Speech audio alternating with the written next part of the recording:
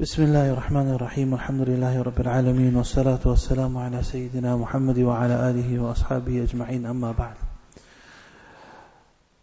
Elders and dear brothers, Allah subhanahu wa ta'ala has given us a very short life in this worldly life.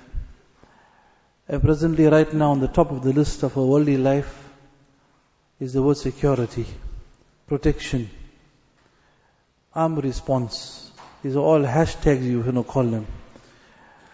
Where we're looking for security of our lives, our families, our children, our properties, our assets, security, protection. We are thinking what to do, how to do it. To understand anything correctly, the right concept, in Sharia there are different concepts. To understand every concept of life, we have to go back to the life of Rasulullah sallallahu alaihi wasallam and the lives of Sahaba radiyallahu anhum. Sahaba radiyallahu anhum were the first addressees of Quran Sharif. The first addressees, Quran was revealed in their language. For them to first understand, implement, practice, and show the Ummah till Qiyamah, this is how it should be understood and this is how you must do it. It's not based upon my understanding in this zaman and this period of time. It's based upon how they understood it. Ulama explain on the day of Qiyamah, Allah subhanahu wa ta'ala will measure, will gauge the iman of the ummah based upon the iman of Sahaba radiyallahu anhum. Their amal, their iman, that will be the measurement.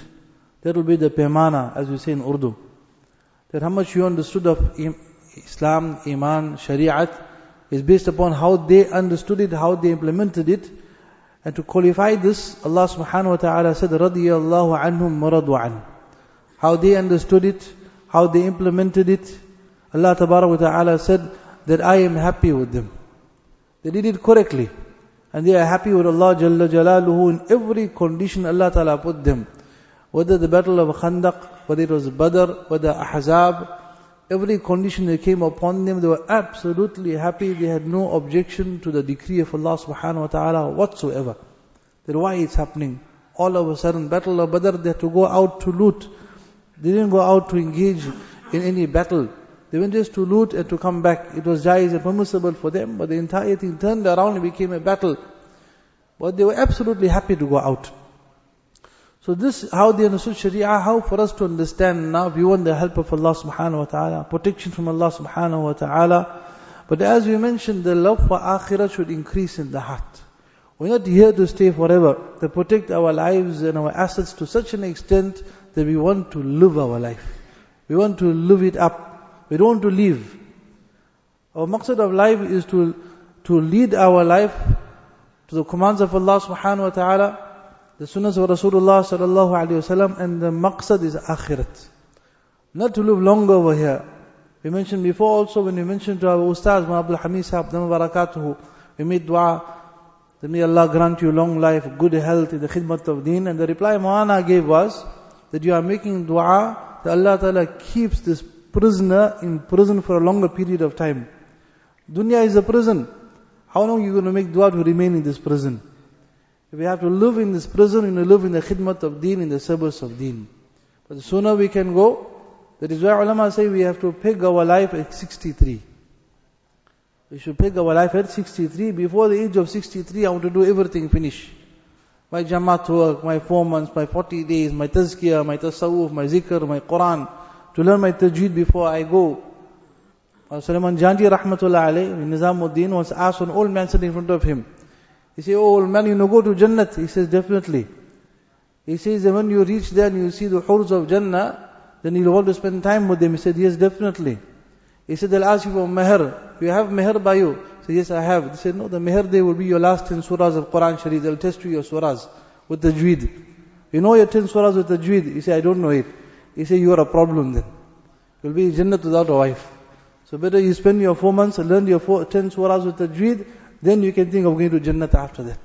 Your currency of dunya will not work. So the maqsad is akhirat. But for protection of our iman primarily, when we make dua also, we make dua, Ya Allah, protect our iman first.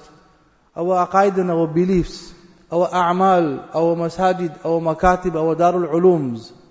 Shouldn't be that we make dua only for our dunya. And then at the last little bit of my akhirat. But we make dua for all our deeni things, those are safe, then we are safe.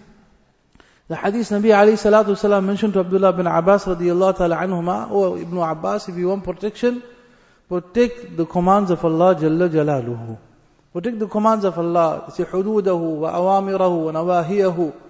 Protect the limits of Allah Tabarak wa Ta'ala, protect the commands of Allah, protect the prohibitions of Allah Subhanahu wa Ta'ala. Don't exceed the bounds." As Umar bin Khattab radiyallahu anhu kana waqqafan inda kitabillah. They would say about Umar radiyallahu ta'ala anhu, when the command of Kitabullah came, Quran Sharif, kana waqqafan. In our terms now, it's about dead breaks. Can't go further than this. This is the command of Allah, can't exceed it. That was it, finished. Justice prevailed in the world, in Medina Munawwara.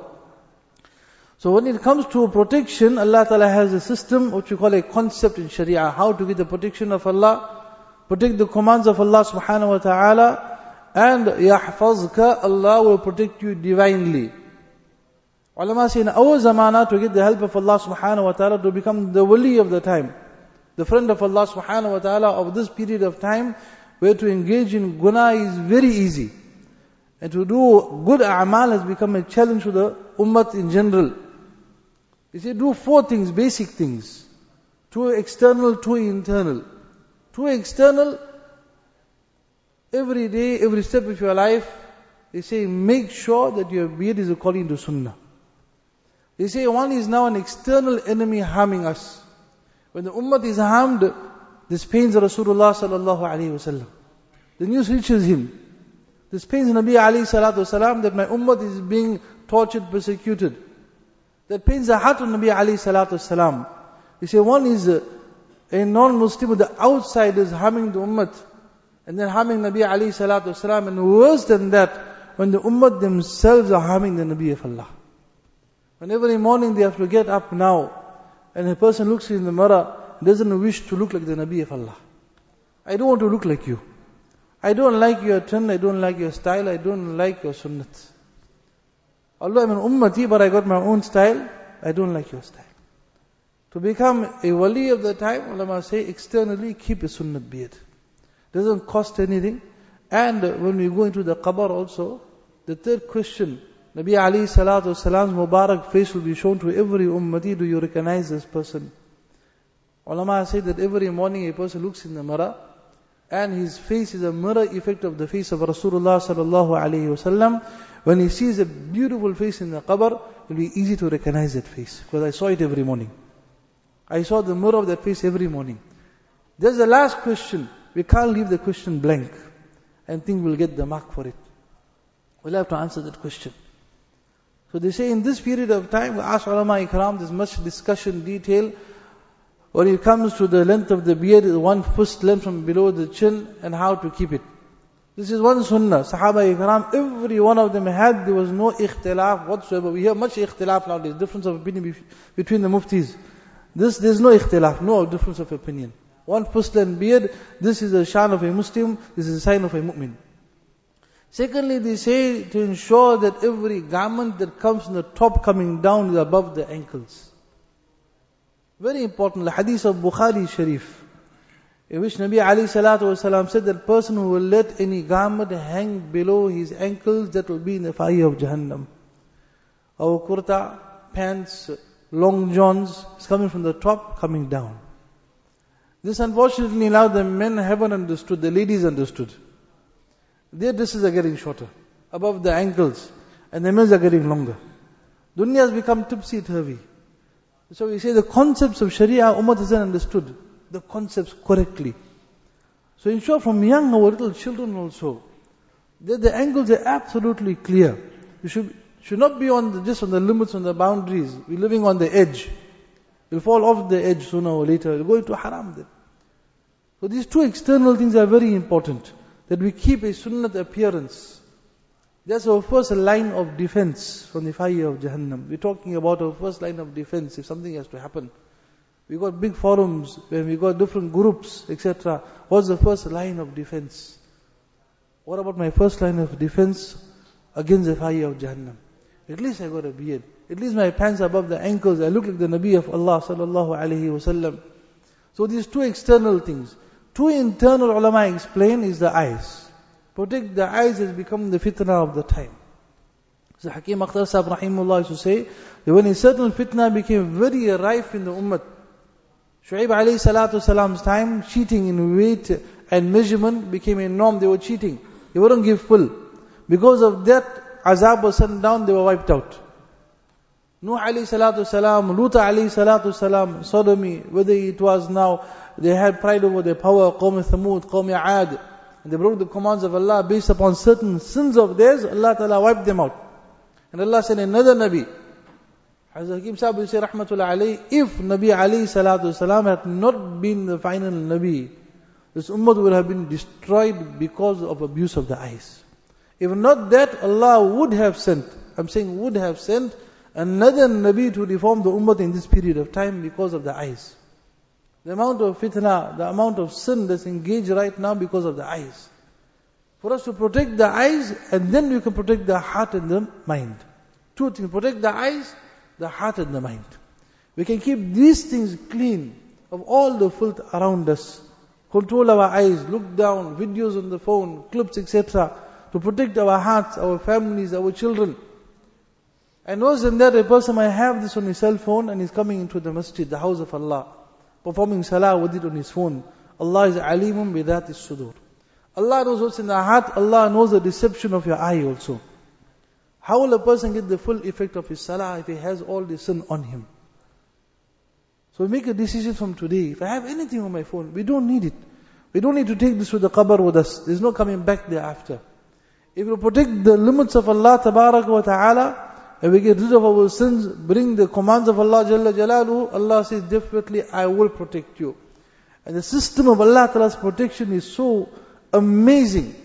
So whole long discussion, Allah Tabarak wa Ta'ala, how He will protect this ummah of Rasulullah Sallallahu Alaihi Wasallam, internally, externally, how Allah Tabarak wa Ta'ala will use the malaika, Allah will use the animal kingdom, Allah will use insan, and different stages of Allah Ta'ala's protection. These are concepts in deen, which we have to learn. If you want that, now we're going to tap into that system. The simple way to tap, my dear brothers, every ummati has to decide, starting from us here in South Africa. But when it comes to my external sunnah at least, my garb, my beard, my pants, my topi, the crown of a mu'min in the masjid. Hakim Sahib will say, don't dare Allah Tabarak wa Ta'ala. Don't come bareheaded to the masjid. As of now, Allah cannot see me. Nabi alayhi salatu wasalam was very particular about this. Abu Bakr Siddiq radiyallahu anhu particularly mentioned that before I enter the toilet, I ensure that my head is covered. That was the toilet. We can imagine the masjid now, even more than that. So this one sunnahs, my dear brothers, hurt the heart of Nabi alayhi salatu wasalam. One is the kuffar hurting him.